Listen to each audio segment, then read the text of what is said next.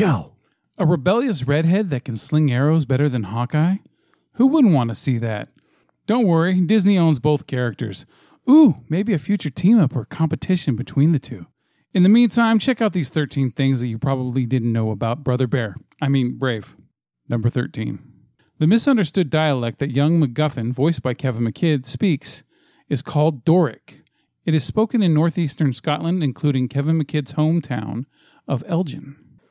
Number 12. 2 additional software programs were specially developed for this film by Pixar in the period of 3 years. One of them allows simulation of Merida's 1,500 strands of hair curls to move together with her movements. Number 11. A series trademark. The Pizza Planet truck, a fixture of nearly every full-length Pixar film, can be spotted in the witch's hut, even though there were no cars at the time Brave takes place. Number 10. For the scene depicting Merida and Eleanor's big fight, Emma Thompson worked herself into an intense motherly rage and ad-libbed the line, "There'll be fire and sword if it's not set right." Number 9. While the surname Macintosh is common in Scotland and the name of a well-known variety of apple, here it appears to be a reference to the Apple computer. Steve Jobs was a co-founder of Apple and played a big role in Pixar. The movie is dedicated to him at the end credits. Number 8. The reference to a long-lost kingdom from days past where there was a king and he had 4 sons is a reference to the early French ruler Clovis, who had 4 sons and upon his death split the region of Gaul, modern-day France, into 4 parts, one for each son to rule. Number 7. If you look closely at the title, you can see Merida hidden in the letter B and Eleanor hidden in the letter E.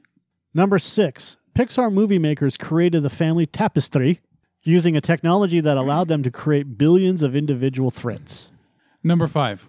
The chess set in Merida's room is the famous Lewis chessman from the 12th century, unearthed in Scotland in 1831. Number 4. Hidden Mickey. The belt that Queen Eleanor wears in the first half of the movie forms a hidden Mickey when viewed from the front. You can see the distinct Mickey head and the 2 ears as connecting circles around her waist. Number 3. Lord MacGuffin and his son are appropriately named. A MacGuffin, or MacGuffin, is a film industry slang term that is loosely defined as an otherwise unimportant plot item/event that nevertheless drives the plot forward. In this case, the 3 suitors are only a means by which to escalate the tension between the princess and the queen. Number 2. It took 6 years to make this film.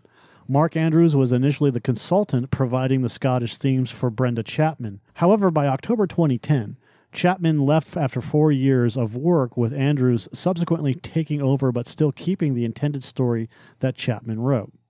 Originally, 80% of the film took place in snow, but when Chapman left the project, the powder left with her. Number 1. Originally, a haggis tossing competition was to be held for the suitors to win Merida's hand before it was changed to an archery contest. And that is... The 13 things that you didn't know about. Brave. Thank you for listening.